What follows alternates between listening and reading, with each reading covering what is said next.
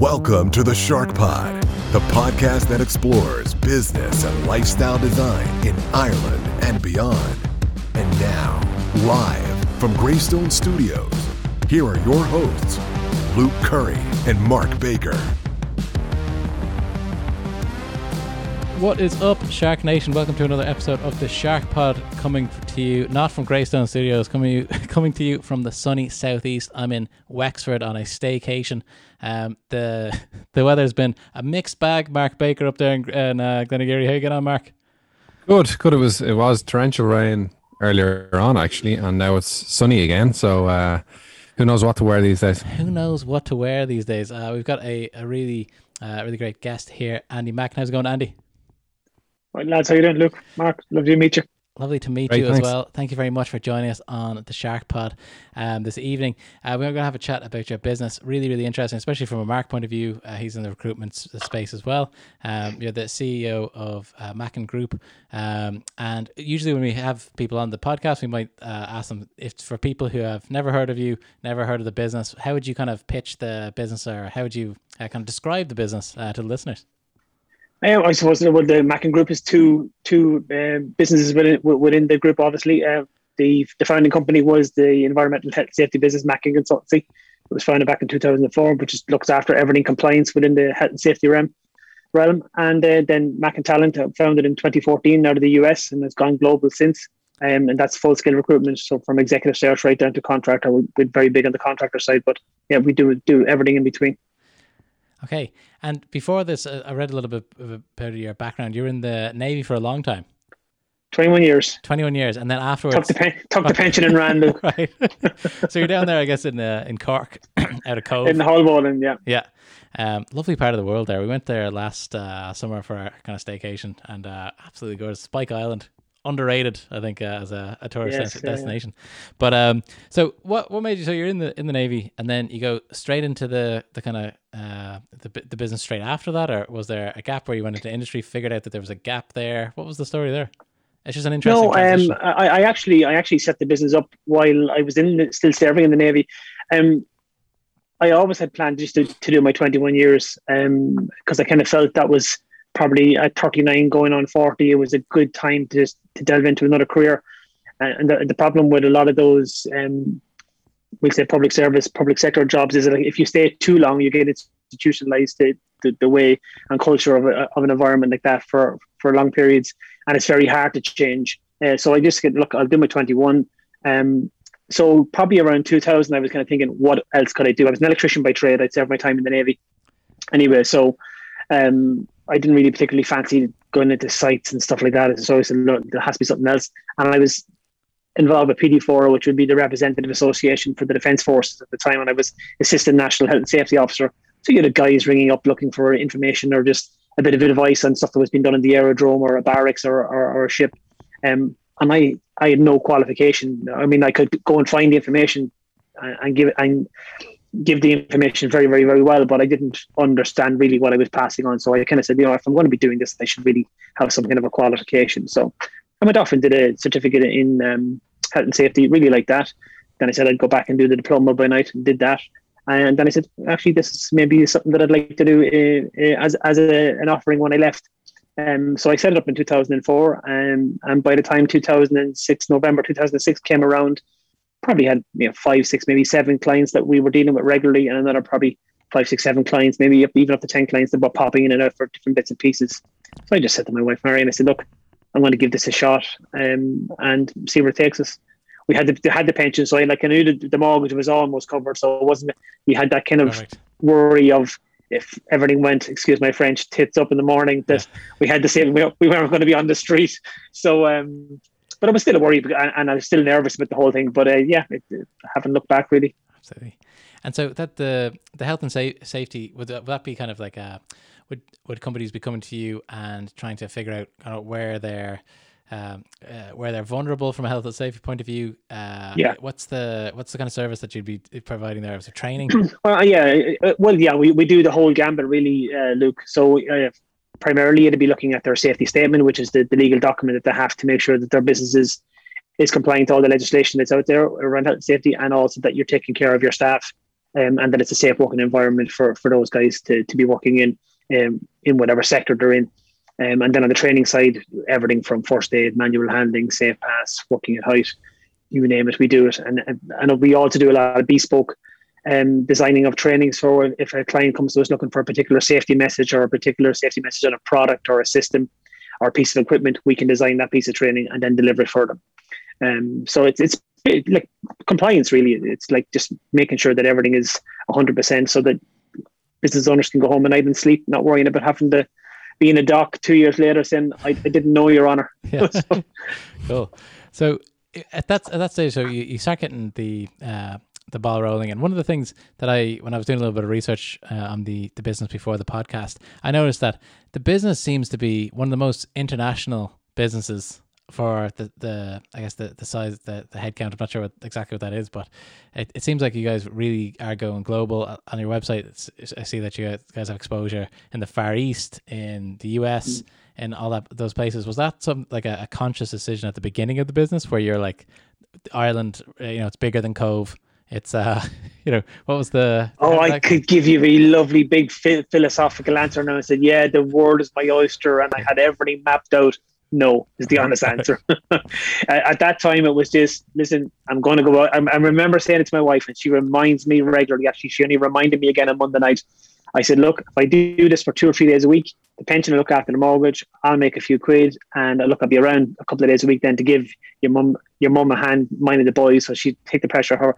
And that'd be a nice little kind of way to go along. And she keeps saying to me, whatever happened to that 2 or 3 day gig you were talking about? So, it's like anything else, Luke and Mark. You take opportunities when they arise.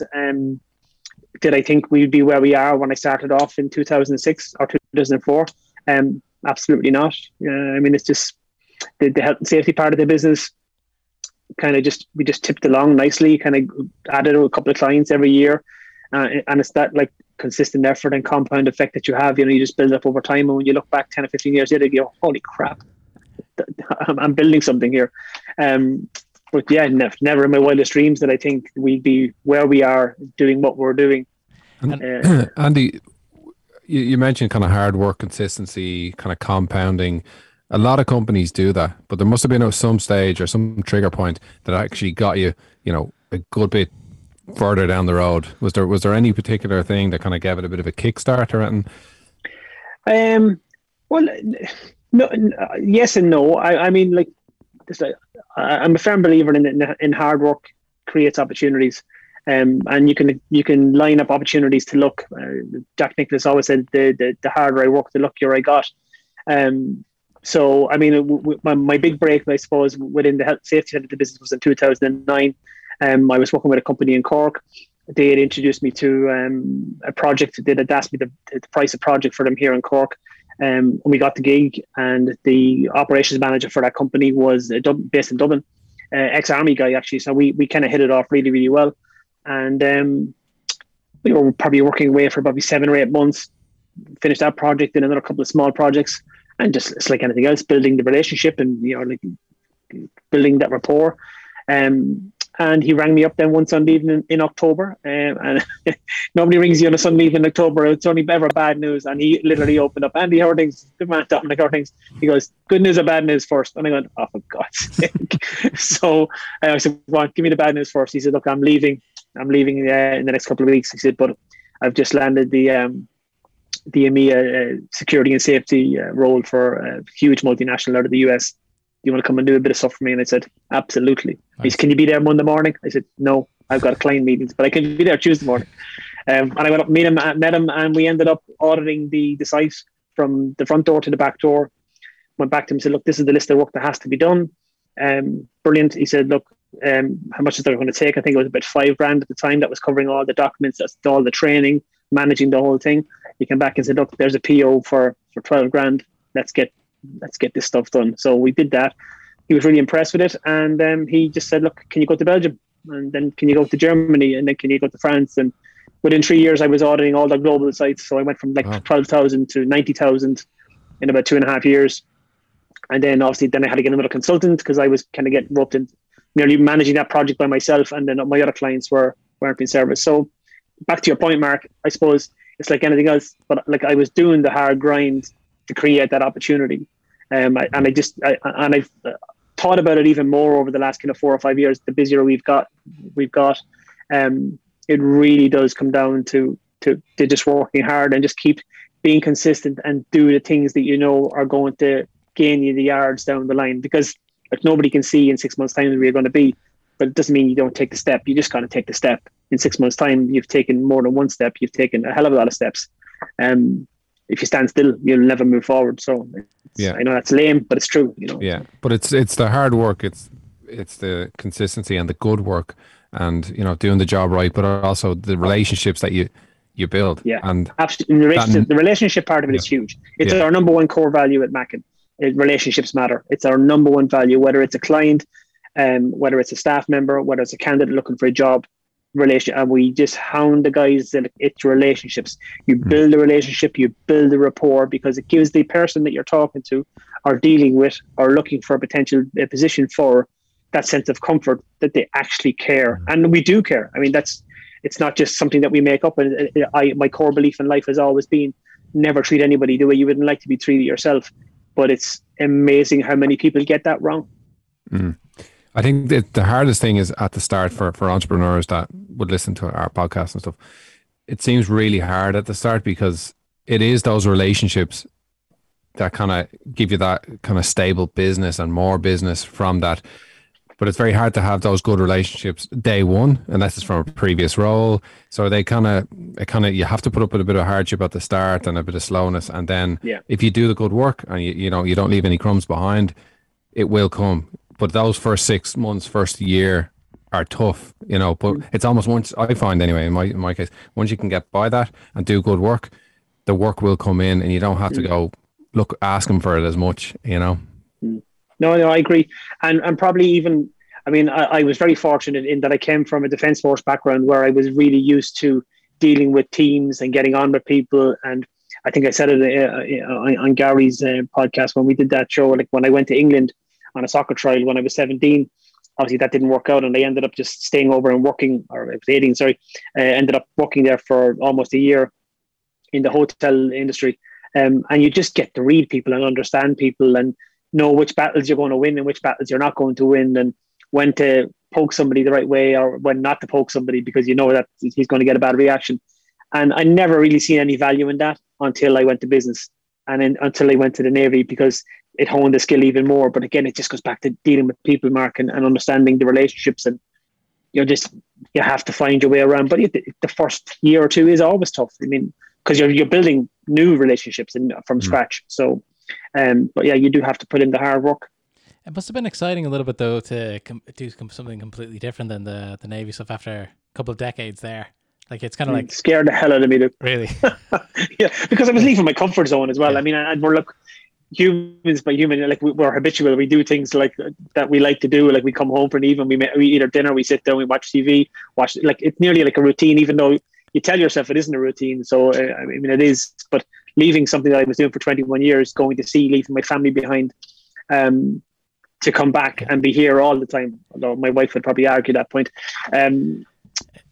It was completely different, you know. But I mean, it scared the crap out of me in loads of ways, but it was really exciting as well. It was just a completely new adventure.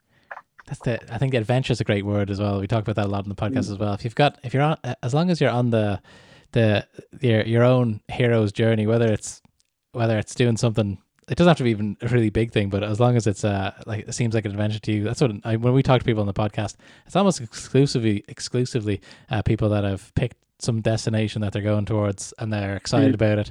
Whether that's we've had the CEO of like charities on, and their vision is different than some of the property developers that we've had on. You know, it's a completely different thing, but the energy and the kind of passion is the same, which is really interesting as well.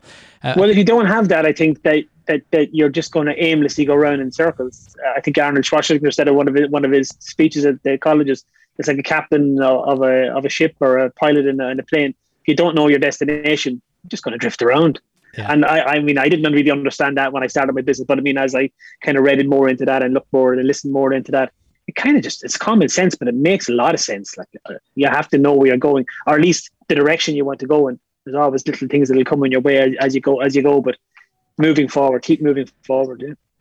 And so once business gets going, like I said, that might have been the turning point when you got the kind of a little bit of consistent business from that contact.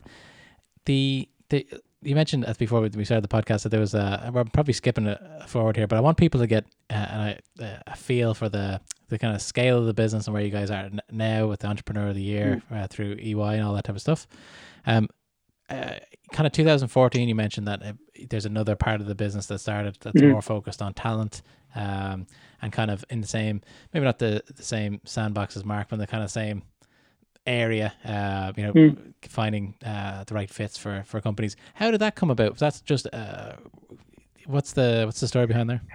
I was working on an across the sea to pond project with some of the guys in California with this particular company. We were looking at a training platform so that operations guys could get their training kind of updates delivered by email and let them know that they had to submit the training in time.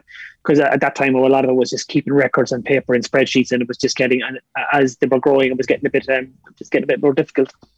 And yeah, I just got on with the two guys, his manager, really, really well, and we were having a conversation over a cup of coffee one time, and he said, I said, dealing with vendors is a pain. He said, how do you deal with it yourself in your business?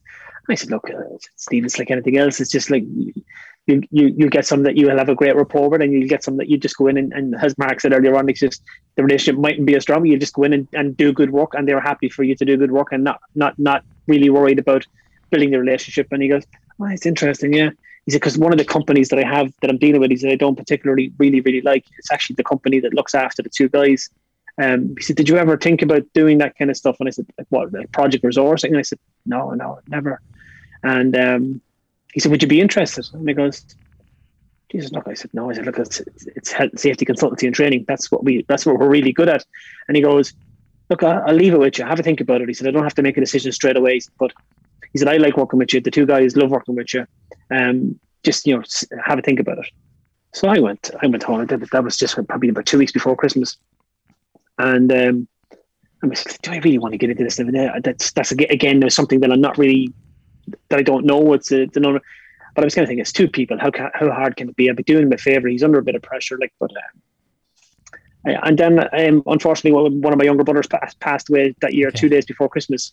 And I remember sitting in his house with one of my younger brothers, we were having a beer in his name, and they were chatting away, and I was telling him my brother, and I said, yes, this is an opportunity here, and I'm not sure about it. And he goes, I think I'd like to do it. And he goes, well, look, he said, I think you kind of know you want to do it, so do it.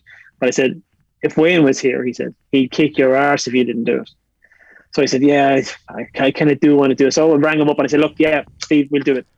So, and when I did it, Luke, literally, I didn't know what I was getting myself into. Like, if I look at it now, what I know now, go back and we go, oh, crap.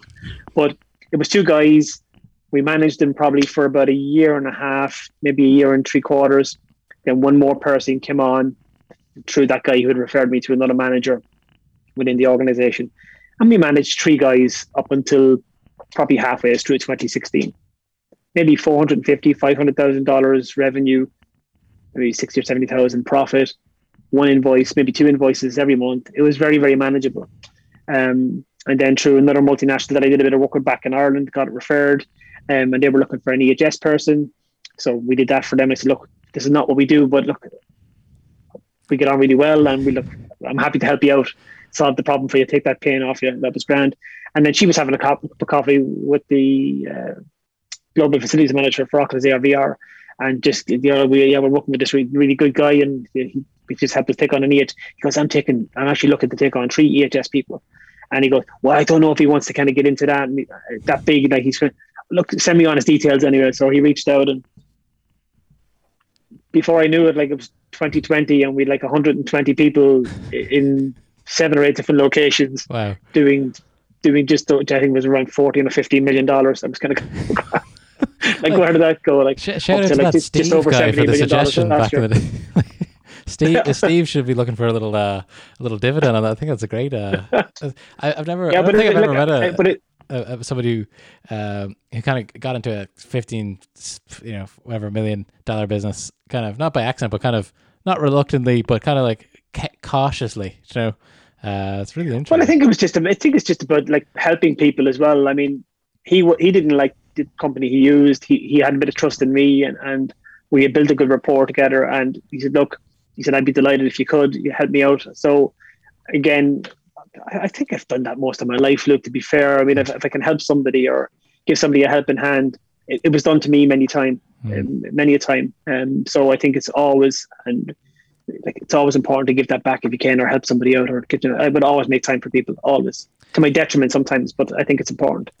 Andy, in those situations, those new situations that you come across, are you yourself going all in and learning about it, figuring it out, or are you getting somebody in that's an expert, and letting them lead it?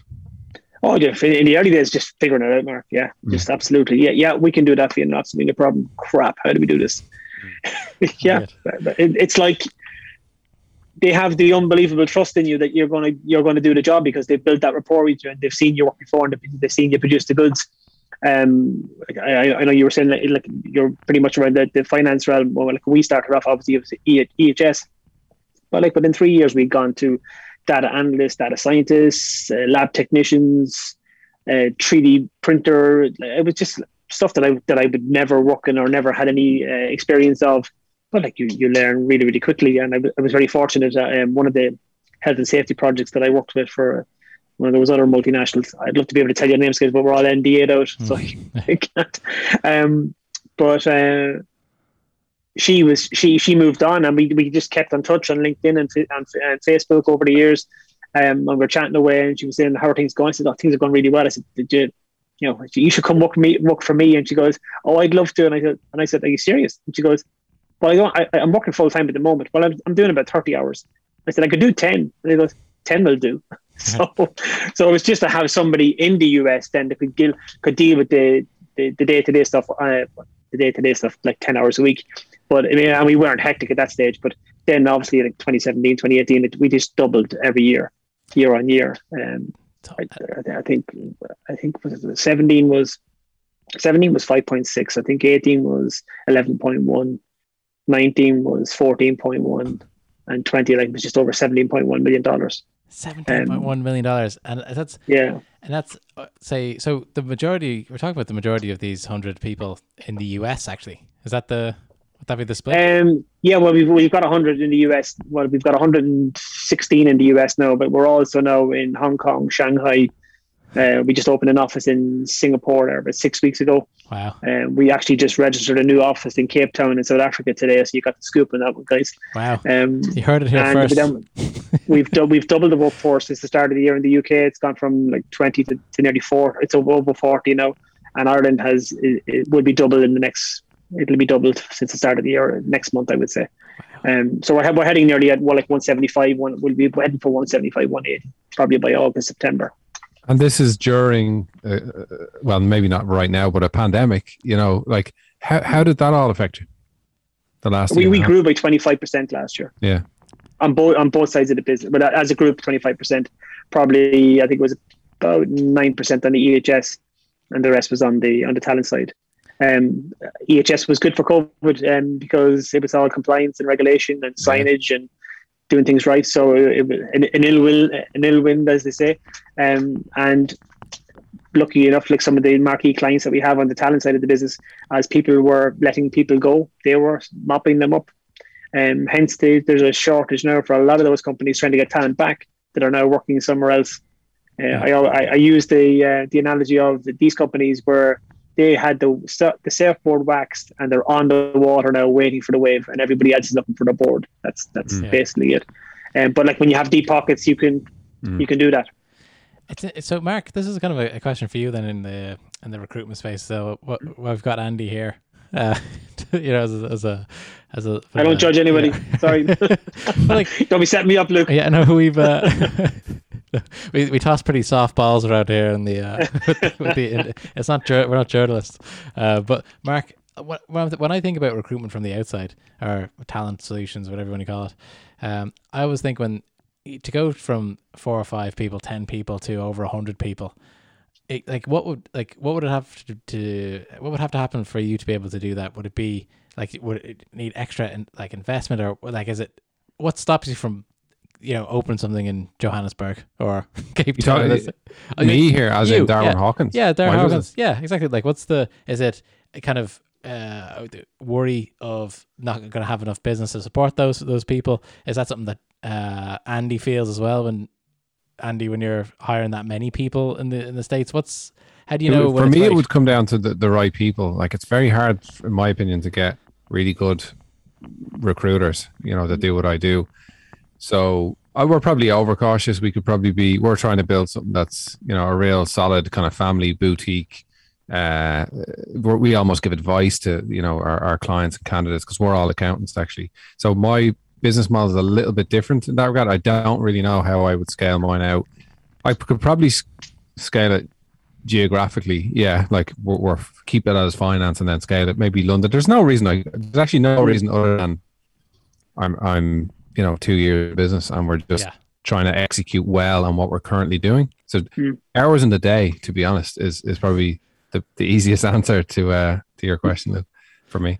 And so, Andy, in that case, like when you guys are hiring that many people in the States, like, is there some sort of model that you're running with where you say, okay, we're going to have to need X amount of new clients per year to service this? I'm just interested in how to make 100 new people work over 4 years. That's a little bit different though. It's they're contractors, I assume. So they're not actually part of the company. They're probably employees technically, or whatever way it works. But like, how many? Andy, how big is your? How many consultants are I'm not sure what you call them, but the internal team we say. They're all employees. So like every single person we have, they're on the Mac books. They're under the Mac culture, the HR, PTO, all that kind of stuff. So, but on the internal team, globally, we probably have. Let's go do a quick tally here. About 24, and I reckon we're probably about 3 or 4 short of what we need to be at to sustain the level of business that we're getting. Like we're in a really unique position now. I think, having done a lot of slog work over the last probably 6 years, where our clients are coming to us, which is great. Oh, always a good place to be in. I mean, like it's. I think as well, when you have a good team, and Mark alluded to earlier, when you have a good team and you provide good service and you do good work, the rapport that you have with people. They talk. They become your best ambassadors for your business and your brand, which is fantastic. There's nothing gives me more excitement or more joy than somebody telling me, "Oh, Luke was telling me all about you, and we love to work with you." That's, to me, now that's the ultimate. It's difficult. Sign of respect. I would say it's difficult to grow, to scale, while keeping that, because there's different people.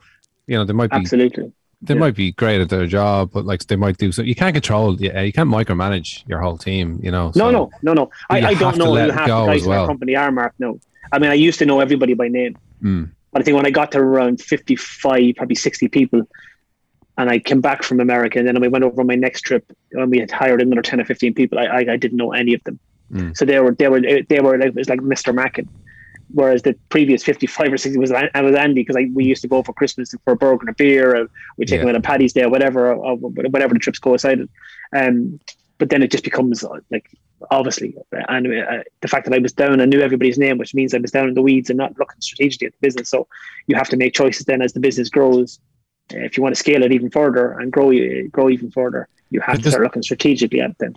And just on the matter of scale again, like, and geography. So like Ireland, if you were to stay in Ireland, like how big could you possibly grow? Do you feel that in order to build a big company, in maybe in your area, in your sector, do you think you have to go to America? Do you think you have to go global?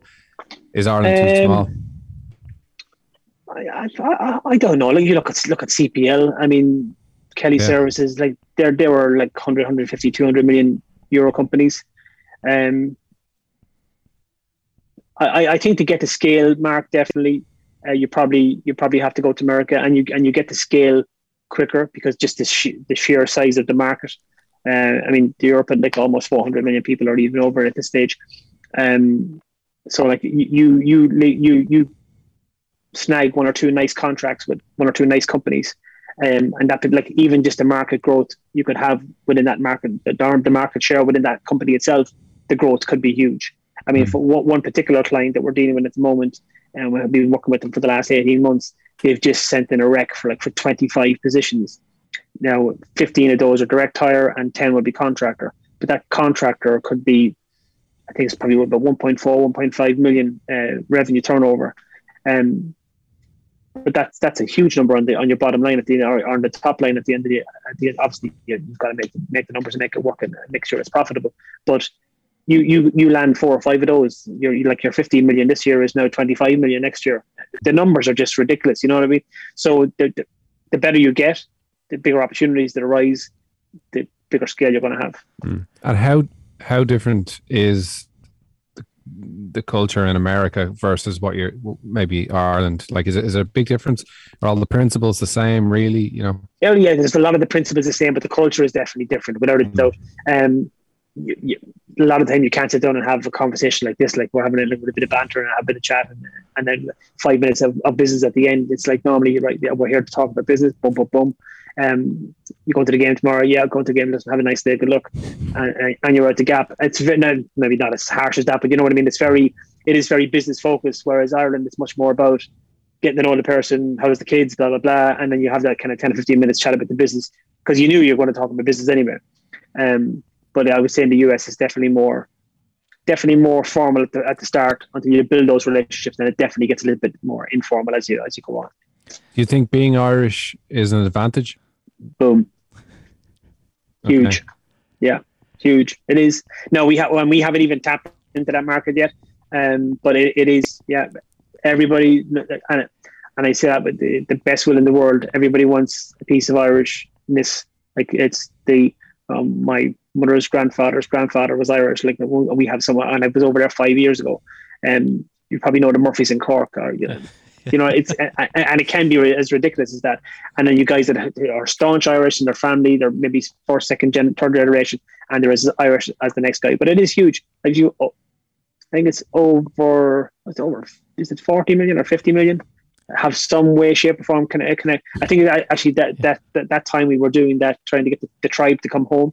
I think said if everybody came home, we'd be snookers. About 50 million Irish people would be descending on Ireland. We can hardly manage the almost 5 million we have at the moment. But so like you even tap into that market.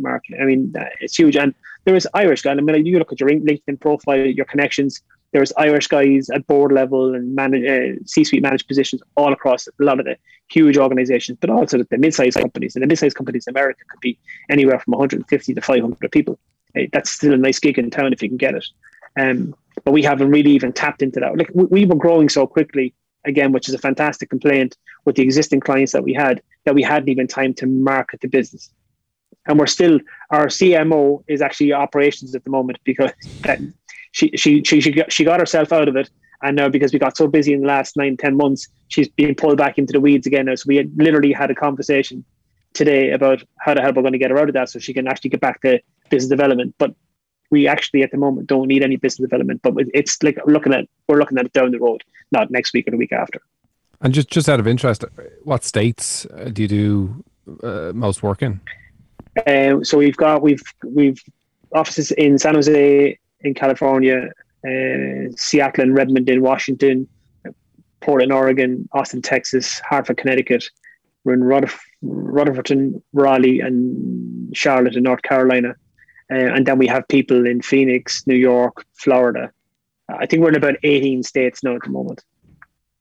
If somebody was not any particular sector, but if was looking to do business, expand into America, do you think, in your experience, is there anywhere you'd look at first? Because it's so big, people they don't know where to start. Well, I think it depends on what sector. I think it depends on what sector. I mean, I'm one of the founding members of the Irish Kinetic Business Council, the little group we set up last year, and it just basically came out of a bit of banter when COVID hit. We started break time banter in Mackin. So at 11 o'clock, we got everybody who could log in, no matter where they were, for 15-20 minutes for the coffee break. And you weren't allowed to talk about business. It was just purely for a bit of banter, a bit of crack. What you did last night? Did you watch the match? Whatever. And some guy in Connecticut who had been following our COO on Instagram. Said, Jesus, I said, what's this break time banter about? And she introduced us, and he goes, would you be interested in doing that with me and a couple of guys from Connecticut? And I said, should only bit of banter. So we now meet on a Wednesday at 10 o'clock their time, 3 o'clock our time, for 30 minutes. And there's something like 400 members now. Set up the new website. We're just changing a lot of stuff now, but people are using it as a platform now to go to America. So just what my point was, where I was going with that was like the northeast of America would be primarily pharma, insurtech, manufacturing. So if you're in that space, New England, that whole kind of Massachusetts, New York, Philly, Vermont, that whole area there is a great landing page. So the guys in Connecticut now are looking for Irish companies who want to go to the US. Why don't you come to Connecticut first? We'll give you a home here. That's your footprint in, help you get set up, and then the world's your oyster. Amazing. And we're trying to do the same then going back. Like any companies coming to Ireland. Actually, Conor O'Moran from formerly the business show, Sunday Business Show, is another founding member of the group. So it's fantastic. He's a friend of the Shark Pod as well. We had Conor on there a while ago. Yeah, he's a lovely guy. Lovely guy. Yeah. But it's just kind of like our bit to try and stimulate a bit of business as well. But obviously, if we can help people out and give them a helping hand on the other side when they get there, because America's huge. And back to your point, Mark, like it's a huge market. Like, but if you can get a helping hand, if somebody can help you out and say, look, you need to go and talk to this guy, you need to talk. That's fantastic. It just like it makes that whole transition an awful lot easier.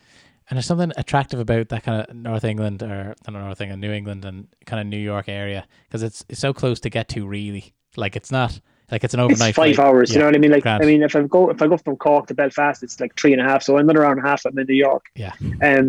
Yeah, and I think that whole region as well is very similar in lots of ways to Ireland. It's a lot greener, and there's an awful lot more Irishness there in terms of I'd say the cohort of Irish people in the US.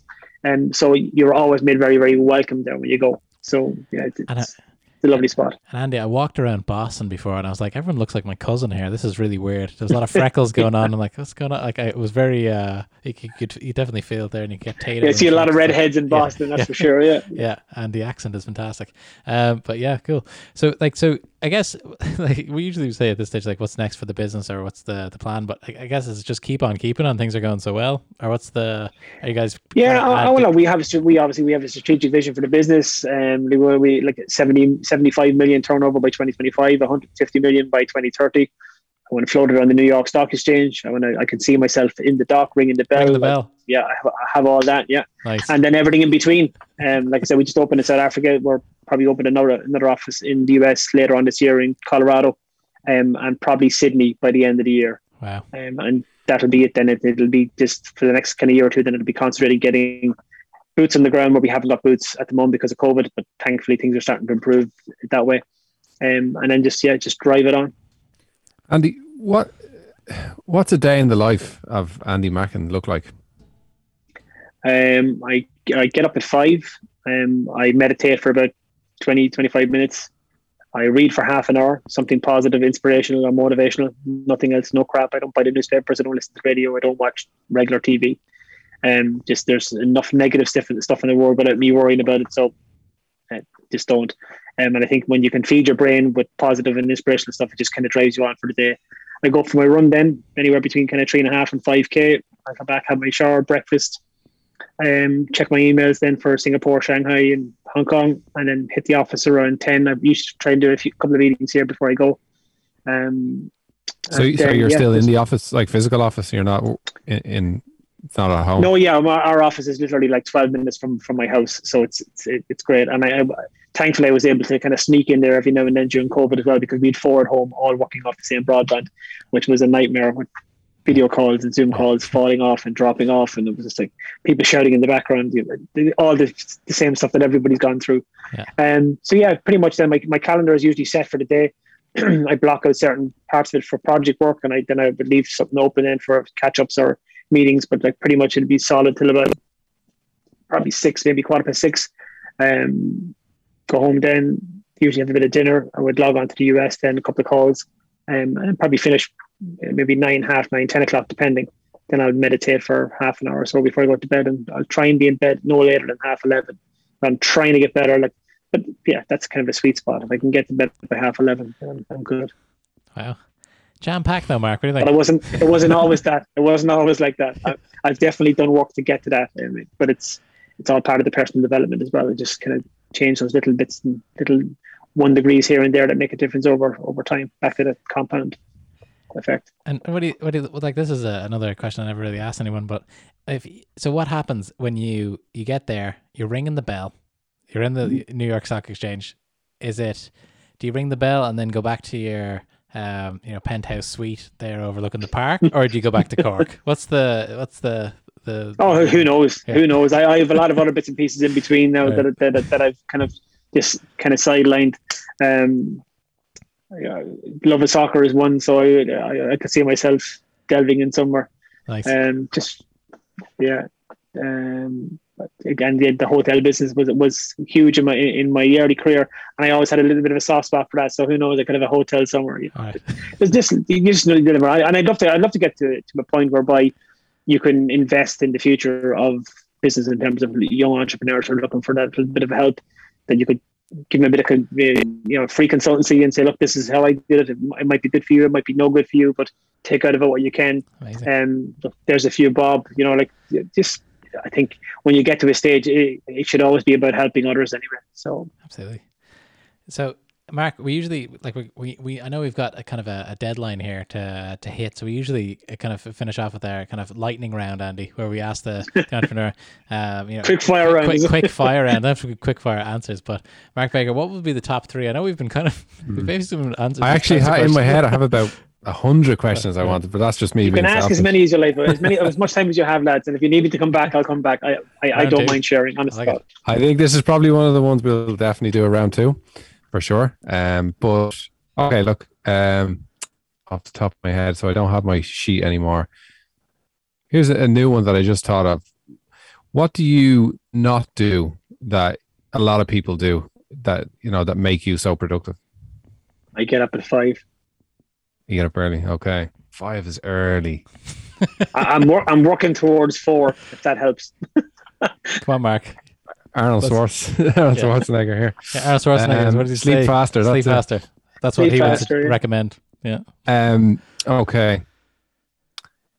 Is it who you know or is it what you know? I think it's a bit of both, but I think it's what you know gets you to where you get to meet the people that you need to know, because they're subsequently the people that will refer you on at a later opportunity to help you grow the business. I think that makes complete sense. Yeah, I'd actually really agree with that. How much money is enough money? Is it about the money? For me, it's not. I mean, I never had money. I came from a very, very humble background. I was the eldest of 8. I left school at 16 and after almost 17. Never did my leaving cert. Got hung up about that for a long time. But subsequently, what was it, 1983 or 82 when I did my intercert, so the old intercert as it was called then. I left 83, 84. So you go 84 and 84 all the way up. I mean, then I think I'd be where I didn't know where I was going, Mark. So, I mean, it was never really about the money. Like, we never came from money. It's nice to have a bit of money. I certainly like to enjoy it more so, like, go on a nice holiday if I can with the family. Or take my wife out for a nice meal. Just ordinary stuff. I don't do it. And I'm not in the mega rich yet, so I can't say I have a yacht or a plane or anything. But I mean, it's a commodity. It's nice to have it, absolutely. But I don't think it's the end. I just love doing what I do. If money is the byproduct of that, then happy days. Yeah. Here's another one. It's not on my list. My laminate. I'll have to redo it, but. I am interested with somebody so driven. I'm quite driven myself, and I find it hard to relax and stuff like that. And I have my reasons that I want to do things. And again, it's not money. Money will facilitate some of the things that I want to do, but of course. But what motivates you? Just doing good. Yeah, I mean, I think when we get to the pearly gates or wherever you're going on your journey, whatever that end point is, I would just like to think that people said he was a really, really good guy. He helped people.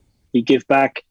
And yeah, he was just a nice guy to be around. I mean, I couldn't think of anything more horrifying than somebody saying, yeah, he was an arsehole. Excuse my French there, sorry. Didn't like him, horrible to people. I mean, there's plenty of those people. I just never want to be one of those. And I was never of the philosophy that you had to be an absolute Barnack to have a good business. I think you can have a really successful business being a really nice guy. Yeah, I think that's a great one to end on as well. I think like it seems like you're really, really into the kind of the building as well. I know you that wasn't the your answer there for the what drives you and stuff, but it seems like you're building the business so quickly. You're not sitting on your laurels kind of at all. I started this business like as a suggestion from somebody in 2014. You're like, okay, we're going to Cape Town, we're going to Singapore. I got to check my mails from Hong Kong. Do you know what I mean? So I think that seems to be driving you as well, which is great. And it's great as well that you're thinking about giving back and hopefully helping those young entrepreneurs and setting them up and through that group in America. There's a lot on your plate there, Andy.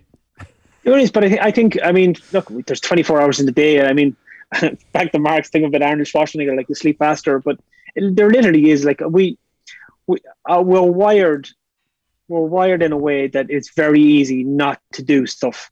And like, that's just this, like, don't deviate from the norm, protect the DNA, just do what you have to do and like fight. So I'm constantly fighting the ego to say, look, what do you want to go for a run this morning for? It's pitch dark. No, get it and go for the run because I feel better when I come back and then I have my warm shower, then fill up with my cold shower. I feel a million bucks, go into have my breakfast and I'm hitting the ground fresh and ready for the day. So yeah, I mean, we have so much time. But when I hear people saying, I don't have the time, I'm just like, what? Yeah. Really? It's like, come on. Yeah. You show me your schedule now or show me what you've done for the last 6 hours and I'll tell you like that where you're going to be in 5 years. I actually didn't believe somebody said that recently or a couple of years back. Show me your schedule and I'll tell you where you'll be in 5 years. And I said, that's a lot of crock.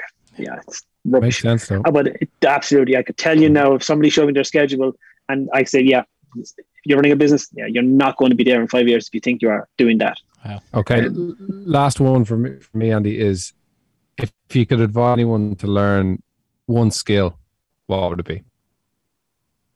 Managing people, as in dealing with people. Like empathy is huge. Listen. Actually, probably one skill I would say is listen. To your very point way back at the start, Mark, about listening to clients and understanding them.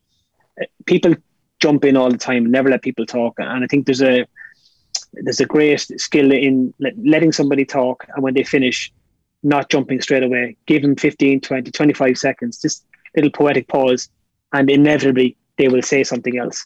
They will actually lead to a potential opportunity or lead to you helping them out in some way or whatever. People like to talk. And I learned about that recently in a kind of course I'm doing on personal development. But I remember at the time when I did my interview in the embassy in the US for my business visa. And I remember the lady that was helping me process the whole thing. She said, look, if you answer the question, they're not going to talk. So don't feel that you have to fill the void. Because inevitably you'll say something that will create another question and you'll be going, all of a sudden you're going down a rabbit hole. That can't be true. And I remember I had to check myself twice because the guy asked the question and I answered the drill question and God, it's very quiet. Oh my God. Well, I just said, well, maybe I'll tell and I was like, stop talking. So it's a natural habit for people to want to fill the void. Yeah. So especially if it's not you, yeah, it is Irish people. But I mean, if it's not you, the client will. And inevitably, it'll just bring you to another conversation. Well, so how is there something we can help you with that? Or is that something that you've thought about? Or where do you see that happening? It just creates opportunities. But listening to people and listening potentially to somebody who's looking for a bit of help or a bit of assistance that isn't very forthcoming in telling you, there could be somebody in your business struggling with a bit of pressure or whatever. The workload is too much that you might necessarily see that it is getting to them. So I think, listening, Mark, it's a great skill that we really, really should learn to get better and better at. Yeah, and I think it's great because it is something you can actually learn to do. It's not, you mentioned 100%. Empathy at the start. It's very hard to make someone more, have more empathy. Empathetic, but, yeah, but you can definitely learn to listen and learn from what listening gives you, But I think then that when you hone in on that skill, you become automatically more empathetic. Exactly. Because you're listening and you're understanding more and you're becoming more self-aware of what's being said to you. Yeah, very good. Absolutely. And so, Andy, very important question. which would you prefer? A SharkPod t-shirt that looks like this, or a SharkPod mug as a gift?